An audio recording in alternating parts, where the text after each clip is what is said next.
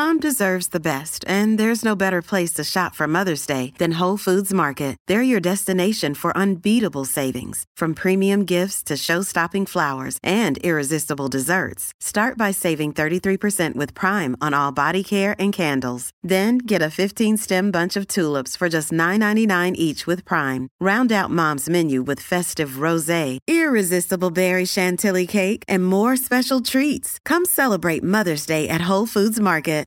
You're listening to episode 54 of the Marathon Running Podcast. In this episode, we're going to talk about self-defense for runners.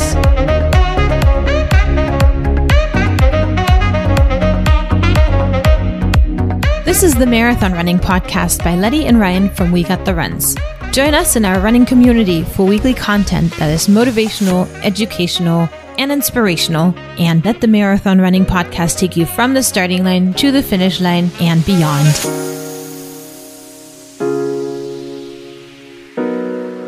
Hey runners, and welcome to episode 54. My name is Letty. I am your host, and I'm here with my husband and co-host Ryan. And today we're going to talk about running safety, or actually self-defense for runners. What made you think of this topic? I feel like it's something that every runner should think about, and it seems like there's been a lot of new runners since last year. I think it's because the gyms were closed last year in many different states and countries, and so more people started running. And I've also noticed that there have been more incidents reported on the news of people getting hurt or attacked while they're running. So I think it's important to just start thinking about what could happen to you. So who's getting attacked? So it seems like it's primarily women, any ages. We've had a few incidents on the news. I want to start by mentioning Sydney Sutherland, a 25-year-old that appeared while going for a run in Arkansas, and her body was discovered 2 days later near her home. And then there are some other ones that stuck out on social media. There was a hashtag going around called Run with Molly, and that was Molly Tibbetts, who was found stabbed to death after going for a run near her home in Iowa. And then a few more, Wendy Martinez, Karina Veterano, and Vanessa Marcotte. Those are the few that I can think of that all just went out for a run. So I guess we could try to theorize how to minimize those types of incidents, like maybe depending on where you run or what time of day you run, or... Well, that's the thing. It's almost like a wild card. It seems like they all went out during different times of the day, and all of them were attacked. A lot of them went out running during the daytime. And those are just the most common ones that I mentioned because they were on the news that people probably heard about. Yeah, maybe it's hard to... There's not enough statistics to kind of figure one or the other out. I mean, I'm sure it's worse if you go at nighttime in places where you know you shouldn't go, but these people just went out running on a regular day. So you told me about an incident you had in LA. You want to tell everyone else? Sure. So in 2012, on an Easter Sunday, I went out for a run in the morning. It was 9 a.m. It was light outside, but it was a Sunday, so the streets weren't busy, but I was running on a not so small street. And I had headphones in, listening to Shakira, and the next thing I knew, I heard somebody come up with me. Maybe he was a couple meters away from me. I thought it was just a runner that wanted to pass me, so I went to the right side behind a car that was pulled over on the side of the road. And instead of passing me, the guy went straight for me. He grabbed my chest and he grabbed my crotch and pushed me into the bushes. I was still standing. My brain was racing. I was trying to figure out who he was and if I could recognize who he was. And I don't know why I was thinking that, because in reality, it didn't matter who it was or whether or not I knew him, because he was touching me inappropriately and pushing me into the bushes. And in my head, it felt like this took 30 seconds, but in reality, it probably was more like 5. And that's when I finally was present and I started pushing back. He had almost gotten me to the ground, but then I somehow got more energy and I started fighting back. I had realized that he wasn't a very tall man and he wasn't very muscular and he was wearing these jogging pants. So I knew he wasn't armed. So then I realized he's not that much bigger than me. I started yelling and cursing at him. And I think the combination of all of that, all of a sudden his eyes widened and he started stepping backwards and he started running the other way. And when he did that, I was cursing, which I normally don't do. And I said, I'm going to call the police on you. And then I realized I had my phone with me and I could just, push the emergency button and call the police. So I did. And I ran after him. It was probably a good half mile on the main road until he turned into a smaller alley and then he vanished. And the police officer, the operator on the phone said, stop chasing him. That's not safe. And as soon as he was in the alley, I kind of agreed and let it go. Yeah, I was going to say you probably shouldn't have chased him, but I was really angry. Yeah, and it's hard to know at the time. You just kind of react. Yeah. So then the police came literally a couple minutes later, and I guess he had gotten into an apartment complex. And by law, you can't take people out of their apartments, but if they're outside of the apartment already, you could line them up. So I was sitting in the back of the police car. They did a lineup, and I didn't see him in the lineup. So they never found him. For the next 3 days, I rode a motorcycle back then. I was wearing a helmet and I felt like I was almost incognito because he couldn't recognize me. I would drive by the apartment area to see if I could recognize him. I don't know what I would have done, but... He might not have even lived there, though. Yeah. But I mean, it's unfortunate. So how did that impact you later? I was living by myself at the time, so I got home and I all of a sudden just started crying and crying. I felt like worthless and all these weird emotions because somebody had literally just treated me like garbage. And then after that, even now, I don't like hearing footsteps running behind me, even during a marathon where it's obviously expected that people are behind you. I don't like it. I kind of go to the side of it. And you got relatively lucky for an incident because it wasn't really much that he did, but still impacts your life. It was more emotional damage. I mean, I had a couple scratches on my chest but nothing crazy. Like you said, there's obviously people that are in much worse situations. And you're pretty strong too, so maybe he wasn't anticipating your strength. I think it was just that I got loud and fought back. Yeah. And I don't know what he had intended to do because we weren't in the woods because maybe this was all he wanted to do. Yeah, that's true. Because if it were in the woods, then obviously I would say, oh, he was trying to rape me, but I don't know. This is a main street and maybe he just was trying to grab a woman and in that case he accomplished that. Yeah. At least what you can do is figure out how can you prepare yourself for situations the best possible. Hopefully we'll learn that today. Yeah, and the thing with this was that I'm glad that if it did happen, it happened at a 9 a.m. run on a Sunday, because had it happened later on in an evening, it would have probably deterred me from running more. But the fact that it did happen at a 9 o'clock in the morning on a Sunday made me realize there's really nothing I could have done better. I couldn't have gone outside when it's any lighter. I couldn't have chosen a better area to run, because that, as opposed to running on a trail, wouldn't have made a difference because it still happened. And I was also happy that it happened to me because while I was running, I had passed a lady with a stroller. And I feel like if it would have happened to her, what would you do as a mom when you have a baby in the stroller? Or what if it would have happened to some teenager? Because it probably would have impacted them a lot more than me that, my self-esteem is there. I'm in my 30s. Whereas a teenager, this will probably change you as the person that you're going to develop. Mm-hmm. So now that we've heard your story, and fortunately you've overcome most of it, right? But you still have some apprehension. But hopefully we can learn tips and tricks to minimize our risk while running. We'll learn more in this interview that we had with Mike, or Icy Mike, as he's known on his YouTube channel, Hard to Hurt. He's a self-defense instructor, but he's also a former police officer, a SWAT operator, a bloodhound handler, and he's been a police trainer for hundreds of officers. So we're going to ask him some questions about what we can do, first of all, to prevent being attacked, how we can be better prepared for the case, if we get attacked, and also maybe learn about some weapon stuff and other safety tips. So without any further ado, we're now going to play our conversation with Icy Mike. All right, so I'm here with Mike Pisesco, also known as Icy Mike. Thank you so much for joining me. Thank you. I'm excited to talk about this. Perfect. So as you know, we were looking for an expert in the field of self-defense, specifically when it came to runners. And I found you online. I liked your videos. So I just wanted for you to introduce yourself to our audience. Tell us who you are, what you do, and how you came to be an expert in this area.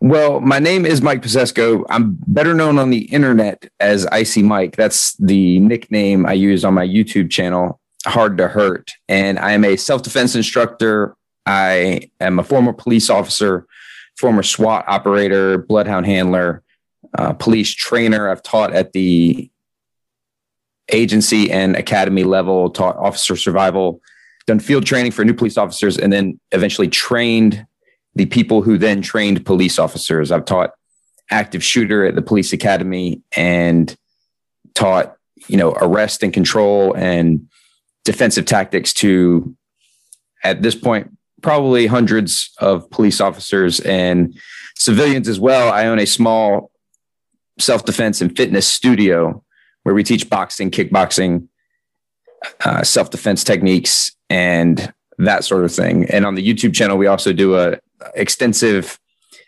often comical testing of self-defense weapons. Mostly we test them on ourselves. So, and then really, this is going to sound funny and it sounds like a joke or it sounds like hyperbole, but the best way to become a self-defense expert is this. People get mad at me when I say this, guys that spend a lot of time, is watching YouTube videos. And that's not how you become an expert and actually defending yourself. But as far as becoming an expert and actually how violence happens, all the information now is available on YouTube, in particular on this subject, which if you go, I'm sure your listeners after this podcast will go, I'm going to look up some of these incidents if they haven't already. If they're avid joggers, they're probably familiar, but there's so much information out there that's very easy to find. We no longer have to rely on theoretical things from, martial arts in the past used to be about, you just had to go by what your instructor, your teacher taught you. But now we have the internet and all that information is available for you and all your listeners. Yeah, perfect. Thanks for the intro. And first of all, we definitely feel like we're in good hands, but also something that you just mentioned might not be as common as you as an expert in this area might think. The whole prevention of things that could potentially happen to you. You're mentioning that a lot of runners might be familiar with incidents, but many might not be, because when I look around my running community and I talk to them, something had happened to me in the past. And I tell them, when I run, I look around for things to grab or houses or even cars to jump on. When I think about being attacked by a dog, many of them, it's like it never has crossed their minds. So maybe we could start right there by talking about what is it that we could do to prevent something from happening. And I'm not talking about the whole, okay, you can't dress in your sports bra and run, because obviously that's not where I'm going with this. Right. No, I totally understand. And that's a big gap that's not filled in the self-defense community. Because when you say, hey, I'm going to teach self-defense specific to a runner's needs, the average self-defense instructor or the average subject matter expert would say, okay, don't run alone. Don't run at night. Don't have your earbuds in. Don't be a attractive, athletic female not wearing a lot of clothes. Well, newsflash, runners are not going to stop doing those things. Runners are going to run alone. They're going to run at night. A female might want to run in her sports bra if it's particularly hot. A guy might want to run without his shirt on, and they're going to wear earbuds. Those things are going to happen. So to just tell a person, don't do anything that you want to do, is not really a useful sense of a useful method of prevention or a useful tactic. The big issue, which, as you said, is just getting people to start thinking about it. Just the moment you begin thinking about it, that's like an unlock, and you start looking at things differently. You can, and some people would say like, oh, I don't want to be super paranoid and constantly be my eyes darting around and constantly worried about someone jumping out and getting me. Well, I have good news and I have bad news about how these things happen. Which do you want first, Letty? You want good news or bad news? Let's start with the bad news. Okay, perfect. The bad news is if that a very determined, very savvy, very crafty, very strong, fast, prepared bad guy decides to ambush you, he's probably going to get you. That's the bad news. The good news is that guy almost doesn't exist, because the average guy or girl, and I hate to, it comes with the territory. Just the fact of the matter is that typically this scenario is a man attacking a woman. That's just common. It's not to say that men aren't also the victim. They might be the victim just as often. There's no way of knowing, because culturally men underreport themselves as victims of assault. So, but just typically when people think of, oh, a runner attacked, they think of a man attacking a woman. So if I slip into overgeneralizing, that's just for the sake of brevity. But the good news is that the type of person that does this isn't smart, isn't crafty, generally doesn't have it planned out, and is not as determined. The other piece of good news is that when you're running, you are likely in majority a relatively open area. You know, it's not a cramped hallway. You're not in a car. You're not in a bedroom of a house. You're not in all the places that are typically nightmare scenarios as self-defense instructors. We can teach people very quickly how to defend themselves in a parking lot or on a sidewalk or out in the open. That's easy. It's when people get pushed up against stuff that's the problem. So route selection is probably the number one way I would recommend runners think about this stuff. And that should be sort of a no-brainer. Like, do you run through an area where people are shot every night with lots of blind corners and no streetlights? Or do you run on a nice, pleasant trail where there are lots of other runners, or there are businesses nearby, or a main road you could get to quickly? That's an easy fix, is just route selection. The other big part of this, and this is, I took hundreds, if not thousands, of reports of assaults of all kinds, not just people out running or exercising, just assaults, period. And almost every single one of them started with the victim telling me, well, I was out jogging and then this weird, suspicious thing happened. And then I just continued doing what I was doing. And then the weird, suspicious thing became more weird and suspicious. And I just continued doing what I was doing. And then the weird, suspicious thing turned dangerous. And then I was screwed. That's how they all start. They all start with the victim telling you, I had signs that something bad was about to happen, and ignored them. So I think it's really important for you and your listeners to listen to yourself. When these things are about to happen, it's not a ninja jumping out of the bushes.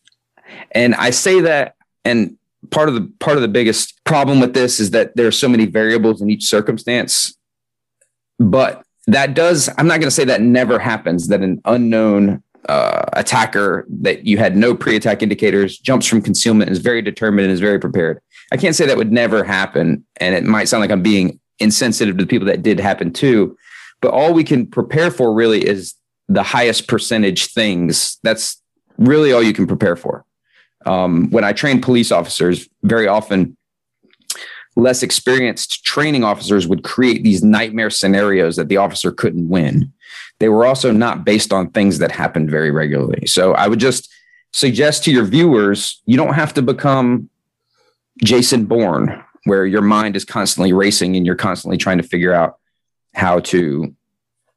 what you could use as a weapon or where the exits are. And like, it doesn't have to take over your mind, but giving it a little bit of thought, I don't think is a huge ask.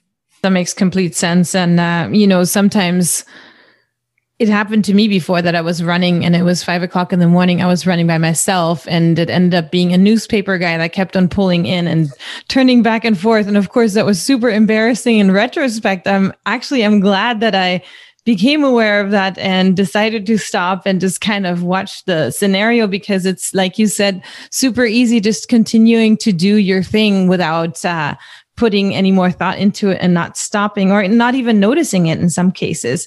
So listen, Letty, you don't have to feel bad about the newspaper guy thing, because that guy has tricked countless police officers, because the way that they drive around, it's kind of suspicious. They circle around, they go behind buildings, they come out, they move around, and they're out at like 4 and 5 o'clock in the morning.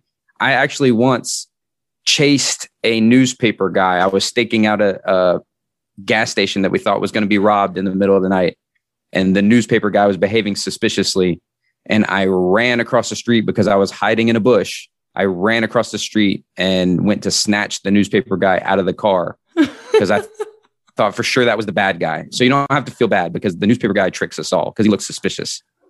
I'm so glad you said that, because I have not told the story to anyone about sitting in a bush calling the police on this guy. But another thing that you were mentioning is about the route selection. So as runners, we hear a lot of the time that it's not safe to be running the same route every day, which is making life pretty difficult if you're living in suburbia, you have a couple of kids at home, and the only time you can run is at 5 o'clock because your husband leaves at 6 o'clock. So what do you say about this whole route selection? Is it wise to just pick a safe route, or should we really put as much emphasis into changing up our route on a daily basis?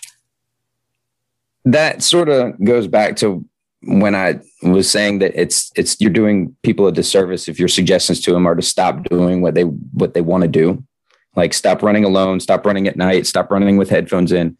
I would love to tell you, yes, you're supposed to vary your route. You're supposed to run at different times every day, different areas every day, never running the same way twice, double back and change directions often and frequently. But we sort of venture, and this is why some of the things that I say are not super popular in the self-defense community, because everyone wants to think that there's some super tactical ninja that is prepared for everything. If you're always worried about dying, you're not spending as much time living, is one way that I've heard it described. And there has to be a healthy amount of thought put into it without it taking over. Like if it becomes so cumbersome and so terrifying to you to just go for a run, that's not useful. And it's also not realistic. These things happen. There's lots of incidents of people being attacked in public by strangers. That does happen. But you're infinitely more likely to be attacked in a place that you're familiar with by a person you know. Like by a huge number. That's way more likely. Being attacked by a stranger in public is an extremely rare set of circumstances relative to the other types of assaults. And all the incidents that I'm familiar with that I did when I've done self-defense for runner workshops and seminars, I do a lot of research in these incidents, and all the ones I'm familiar with seem like the person sort of just saw the person. It was just like a crime of opportunity. Now, it is possible that maybe they watched them, and I can say because of the nature of my job that I'm maybe a little more observant than the average person. And I've seen the same people running at the same time. And I can't say that a bad guy wouldn't do that. I'm just saying that there's not a ton of information that this is exactly how it develops. And I always joke with people, I'm like, how important are you that you've got like, super spies tracking your every movement, and you have to vary your speed and vary your direction. These are the tactics that you use to like protect, VIPs that you do in, the people protecting the president have to change the route and all that. If someone really, really wants to get you, you're probably going to run into that person no matter what you do. So I wouldn't say make yourself miserable, but maybe if you have a choice, if you have no choice and the only time you can run is at 5 a.m., then that's when you got to run. If you got to run, because ultimately the point of life is to be happy. And if you're not running because you're scared of people attacking you, that doesn't sound happy. So if you have a choice, Make the choice that makes the most sense. And if you don't have a choice, just have your eyes and your ears open and just be aware. Yeah, I'm so glad you said that, because that was completely my train of thought too, about having this whole route thing. Obviously, yes, I understand that if you run by some sick man's house every single day and he knows when you're going, then that one sick man will likely do something. But statistically, he's probably not the one that's going to be the predator when it comes to runners. Yeah, and yes, if you run by a weirdo's house every day, you will draw his attention. Like, that's just the nature of weirdos. That's how weirdos are. They do weird stuff. But I don't think that you could adequately prevent all of that enough to let it take over your life and let it take over your mind. So yeah. I'd say give it a little bit of thought, give it a normal amount of healthy consideration, and then move on and just be smart and be fast and be ready. And another thing I wanted to talk to you about is this whole visualizing. As runners now, this is 2021. There's a lot of information about mental training, not just physical training. So people are being told to envision the finish line, envision how they run and things that could go wrong. And along with that, I always tell my friends and people in our running community to envision what if something were to happen. So can you talk a little bit about that whole mental preparation that we just touched on? And then also the fact that when something does happen, if somebody does pull you into the bushes and you're not expecting it, it might really help you to have, visualized a scenario as bad as it is like that before, rather than being completely caught off guard and being in shock. 100% visualization is one of the most powerful tools in combat sports and self-defense. And you touched on it a little bit in the beginning. You said while you're running, you look around and you think, well, if something popped off right now, I would go this way, or there's a car there, I could run to them, or you think about these things as they're happening. But visualization is one way. When I train fighters, I have them visualize the moment of their fist impacting their opponent's face, like see that moment over and over and over again. And visualization has like a actual practical, tactical application, especially in martial arts, combat sport. Everything that you've thought of doing. So if I'm running by a person and I have to pass close to them and they're going to reach out and grab me, what would I do? If they go to reach out and grab my wrist that's closest to them, what will I do? Just the visualization, just the mental exercises of, if he does this, I will do this. If you've thought about that enough times, thinking of what to do is one less step you have if that exact situation presents itself. Now, that's if it happens exactly like that. When unexpected things happen, there tends to be a little lag in our decision making. But every decision you've made beforehand, like if I hear gunshots, I'm going to lay flat. Like if you just decide that's what you're going to do. And I can't say for each person, it's going to vary. Maybe your answer would be you are going to change directions. Maybe your answer would be you're going to look for cover. But if your answer to I hear gunshots and I don't know where they're coming from, I'm going to lie flat. If you visualize that moment, then when you hear those gunshots, that's one less decision you have to make. And those decisions, we're talking fractions of seconds, but in a life and death, fractions of seconds become very important. Yeah, absolutely. And along with that, I want to talk about the self-defense weapons that are out there. There is the mace. There's these rings that turn into something that, has some sort of claw on it. And then there's pocket knives and there's tasers and, all of that you can carry. But along with that is also, of course, you're going to have to think that what if you are not ready to use it? What if you're in shock and then they turn it around, use it on you? Myself, for example, I would never be able to have a gun at home because I would freeze up and they would probably use the gun, turn it around on me because I don't have that type of training, nor do I think that I would be able to just do that. So what are your thoughts when it comes to self-defense weapons and having a mace that you carry around and that sort of thing? So first off, I want to compliment you how impressed I am with how realistic you are about your own self-assessment. Like most people think, oh, I could totally kill someone if they mess with me. And most people think that. They walk around thinking, oh yeah, if something terrible happened, I know what I would do. I'd kick into gear and I would rise to the occasion. And I just think that's funny. It's probably because you are an athlete, I would guess, and you understand that you don't rise to the occasion. You can't just finish a marathon because you really want to. You know, Right. you have to have the training and the conditioning to go with it. There's a mental component, but if you don't have the legs and you don't have the feet, like you're not gonna finish no matter how bad you want to. Fighting is similar. You can want it really bad and you can be just in your mind, a stone cold killer. But if you don't have physical tools to back it up, it won't work. And if you just have physical tools, but not the mental capacity to do these things, that won't work either. You have to have it all. As far as weapons go, the biggest problem with weapons is all of them are good. I mean, a good weapon is a good weapon. There's a couple weapons that have very narrow applications, but if we talk about the big ones, and the main four that I vouch for as useful for making a person stop what they are doing are obviously a firearm, pepper spray, a knife, or a high lumen tactical style flashlight. Those would be the four things that I know for a fact from personal experience. When you use them on people, those people stop what they're doing, whatever that is. The issue with runners is you're limited by how much you can carry comfortably.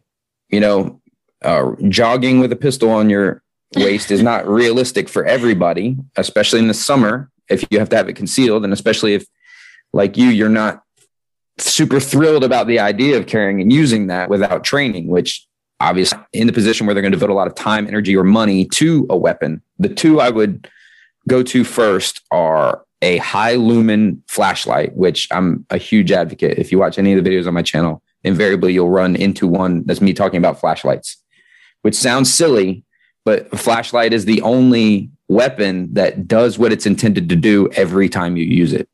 All the other self-defense tools and weapons have a rate of failure. Tasers is like 50%. Firearms, it's heavily dependent on your level of proficiency with them. Knives is actually lower than people think. And even pepper spray has a failure rate, but flashlights, if you shine a light in someone's eyes, they cannot see 100% of the time. And it also can make a pretty handy impact weapon. The pepper spray is probably my next recommendation. It's very high percentage, and pepper spray doesn't make anyone stronger. I know that for a fact. So spraying the guy with pepper spray is not going to make him stronger and more dangerous. The downside of pepper spray is the cross contamination. You know, if it gets on you, if it's a close range thing, like they're already in contact with you, grabbing you or pushing you down, pepper spray does cause a problem. The benefits of pepper spray and flashlights, as far as runners go, is you can carry them both in your hand. They make runners versions of pepper spray that have a little strap you can carry in your hand, because having things on you, I don't know about you, when I run, I hate having anything on my waist or in my pockets or anything like that. I can't stand to have anything. A small flashlight you can tuck into the waistband of shorts instead of in a pocket, so it doesn't bounce around and it's closer to your hips. But I don't like having anything. When I run, I carry a flashlight in my hand. I just carry it in my hand. And the added benefit of the flashlight is you can just use it to see. Like, it has non-self-defense applications. If you drop something, if you need to look at a trail, or if you need to like look down a path and that you're kind of sketched out about, maybe you hear a noise in the bushes. Yeah, flashlight's just a super useful thing to have, but it also doubles as a weapon and a deterrent. That's awesome. I actually had never thought about the fact that a flashlight could help you that much. And it's also one of those that you wouldn't be afraid to use for the lack of using it incorrectly or even hurting someone, which, as crazy as it sounds, you know, that's something that's on my mind. No, that's actually a brilliant observation, and something I forgot to touch on when I was kind of touting its usefulness. It's the only one that you can use on someone that you shouldn't have used it on and not get in trouble. You know, like if a guy was just about to ask you what time it was, or he was just about to hit you with the cheesy pickup line and you pepper spray him, you shouldn't have done that. You know, you jump the gun. But if you shine your flashlight in his eyes and say, "Hey, get away from me," you've acted like a weirdo, but you've not assaulted anyone or hurt anyone yet. And it's hard to hurt yourself with them. So that's actually a really good observation. Yeah, that might come even useful to you since you're running in the dark. So that's perfect. Right. So for the scenarios, worst case scenarios, of course, we want to discuss those. If you are a woman that is, medium size, like most runners, and you get attacked, what are some things that you can do after you have those 5-second laps of trying to figure out what's going on? What is something that we should do? So the question is, invariably this turns to, and I apologize if you were going to ask this, about making the decision whether or not to fight back. This is something that comes up, and I think it's sort of bizarre. And there's some people that think that they should not fight back. Now, I can't tell you what to do, but I can tell you what I would do and what I would tell anyone in my family to do. And that's, if you look at these incidents, every single one of them, the woman fought back. And I don't have any information that leads me to believe any of them had any training. I would love to tell you, hey, you need to come to class. We have classes, X number of nights a week, or in your area, go to an MMA gym or go to a self-defense training facility and go to class every night. And then you'll know what to do. But from what I can tell, most of these women just kicked and screamed. They did what you would think that an untrained woman would do when they were attacked by a bigger, stronger, faster, more violent person. They kicked and screamed. There's no information that they did any kind of spin kicks or they did any kind of arm locks or neck cranks, or they didn't choke anyone out. They kicked and screamed.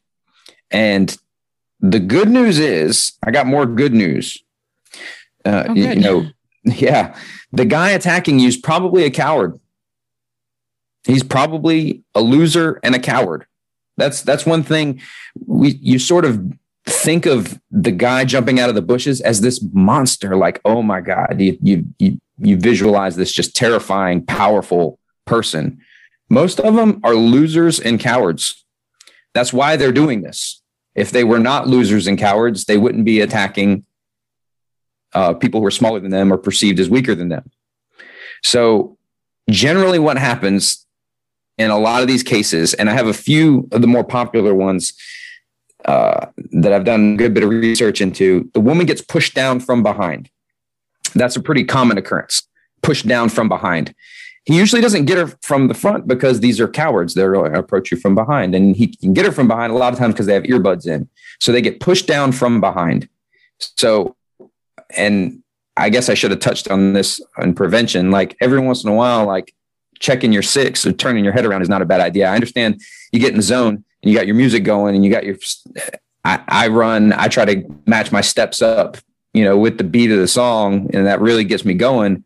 And I got my head down and I'm sort of like chugging along, but every once in a while I'll throw a look back. But if you are attacked, the women that have been the most successful in most of the news reports kicked and screamed and fought. They fought back and the guy quickly gave up. This is even in the cases where, like in Boulder, Colorado, and in Brooklyn, which were two high profile incidents, the bad guy had a knife and threatened the woman with a knife. And the woman still fought back and she made it out. Unfortunately, it's hard to know exactly how things play out in these for a couple of reasons. One is the victim and suspect, for a multitude of reasons, don't give you an accurate account of what happened. The suspect is going to lie about what happened.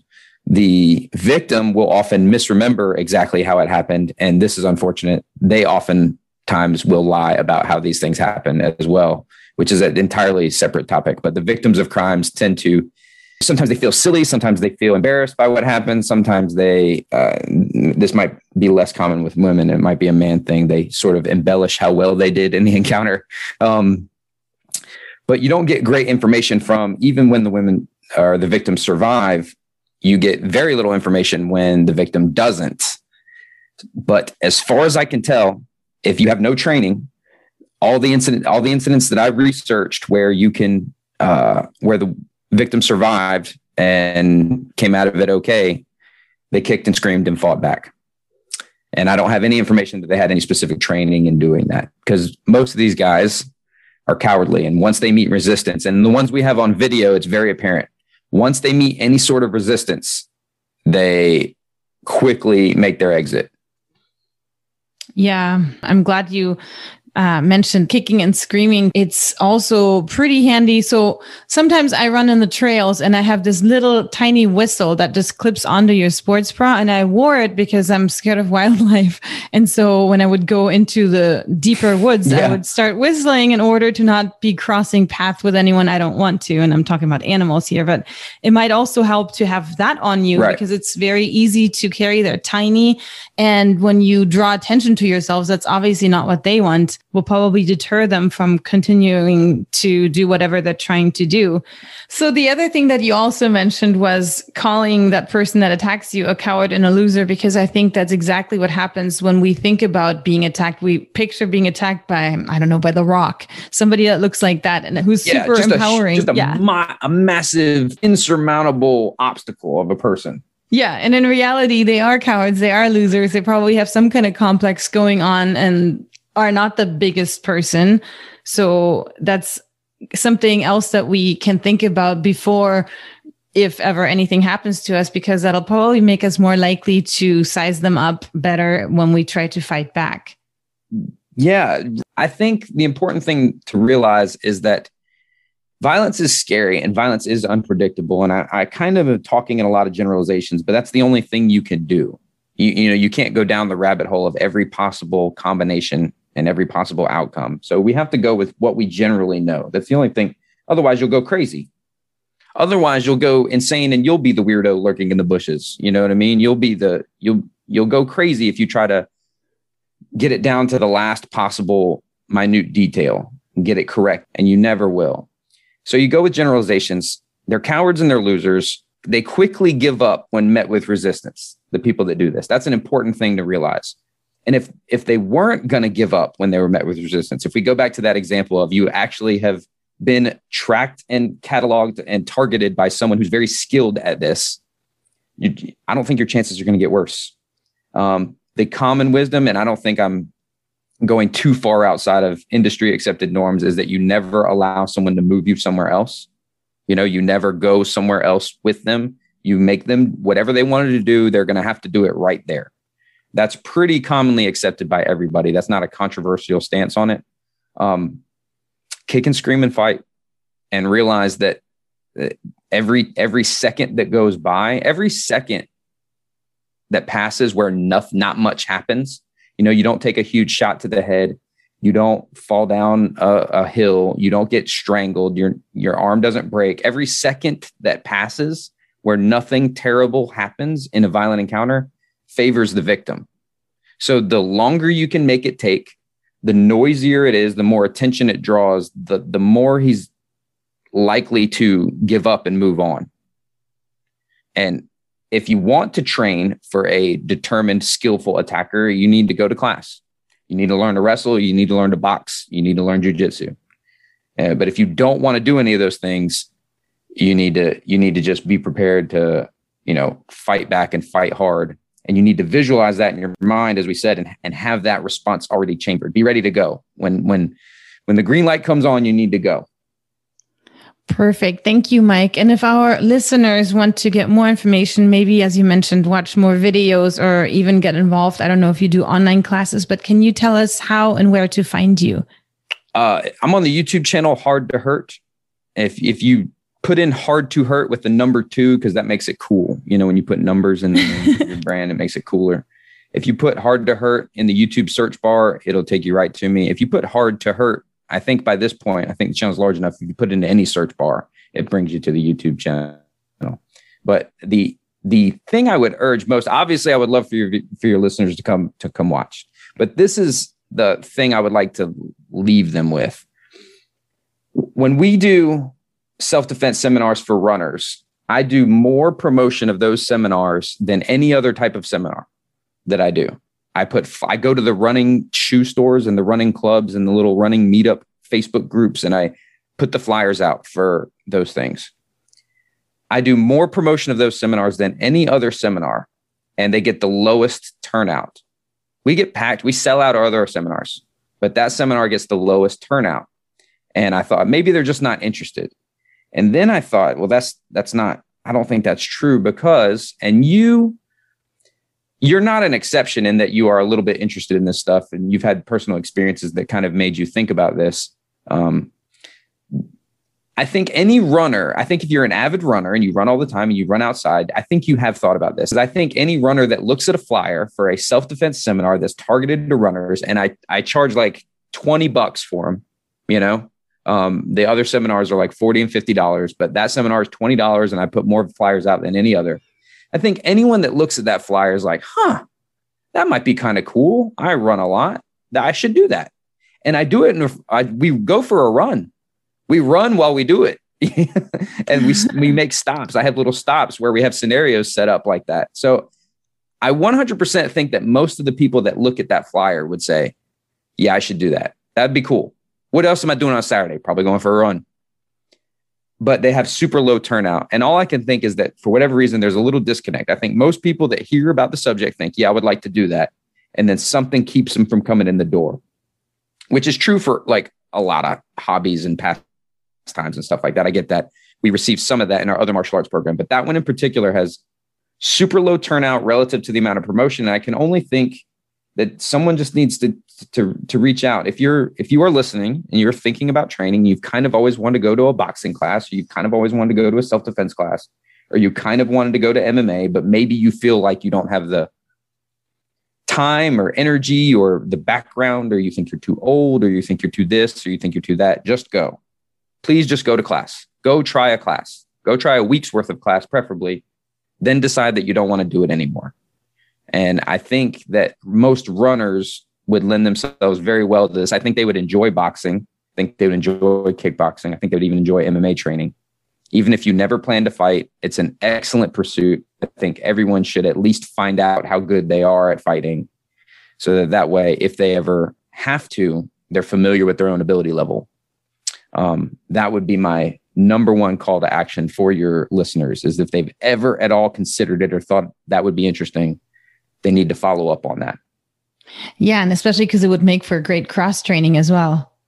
Oh, absolutely. Boxers run. Almost all boxers run. Almost all Muay Thai fighters run.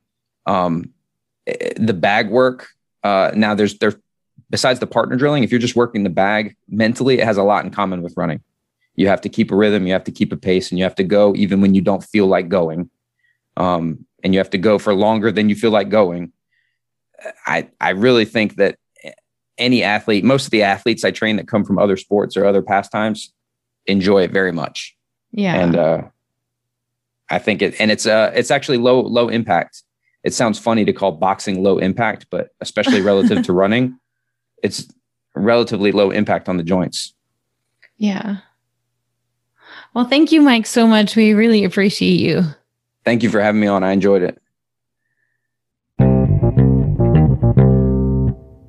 Thanks, Mike, so much for coming on and talking to us about this subject. We're glad that we can help spread the message and acknowledge that it is important to at least think about these things before we go running, because preparation seems to be key with everything.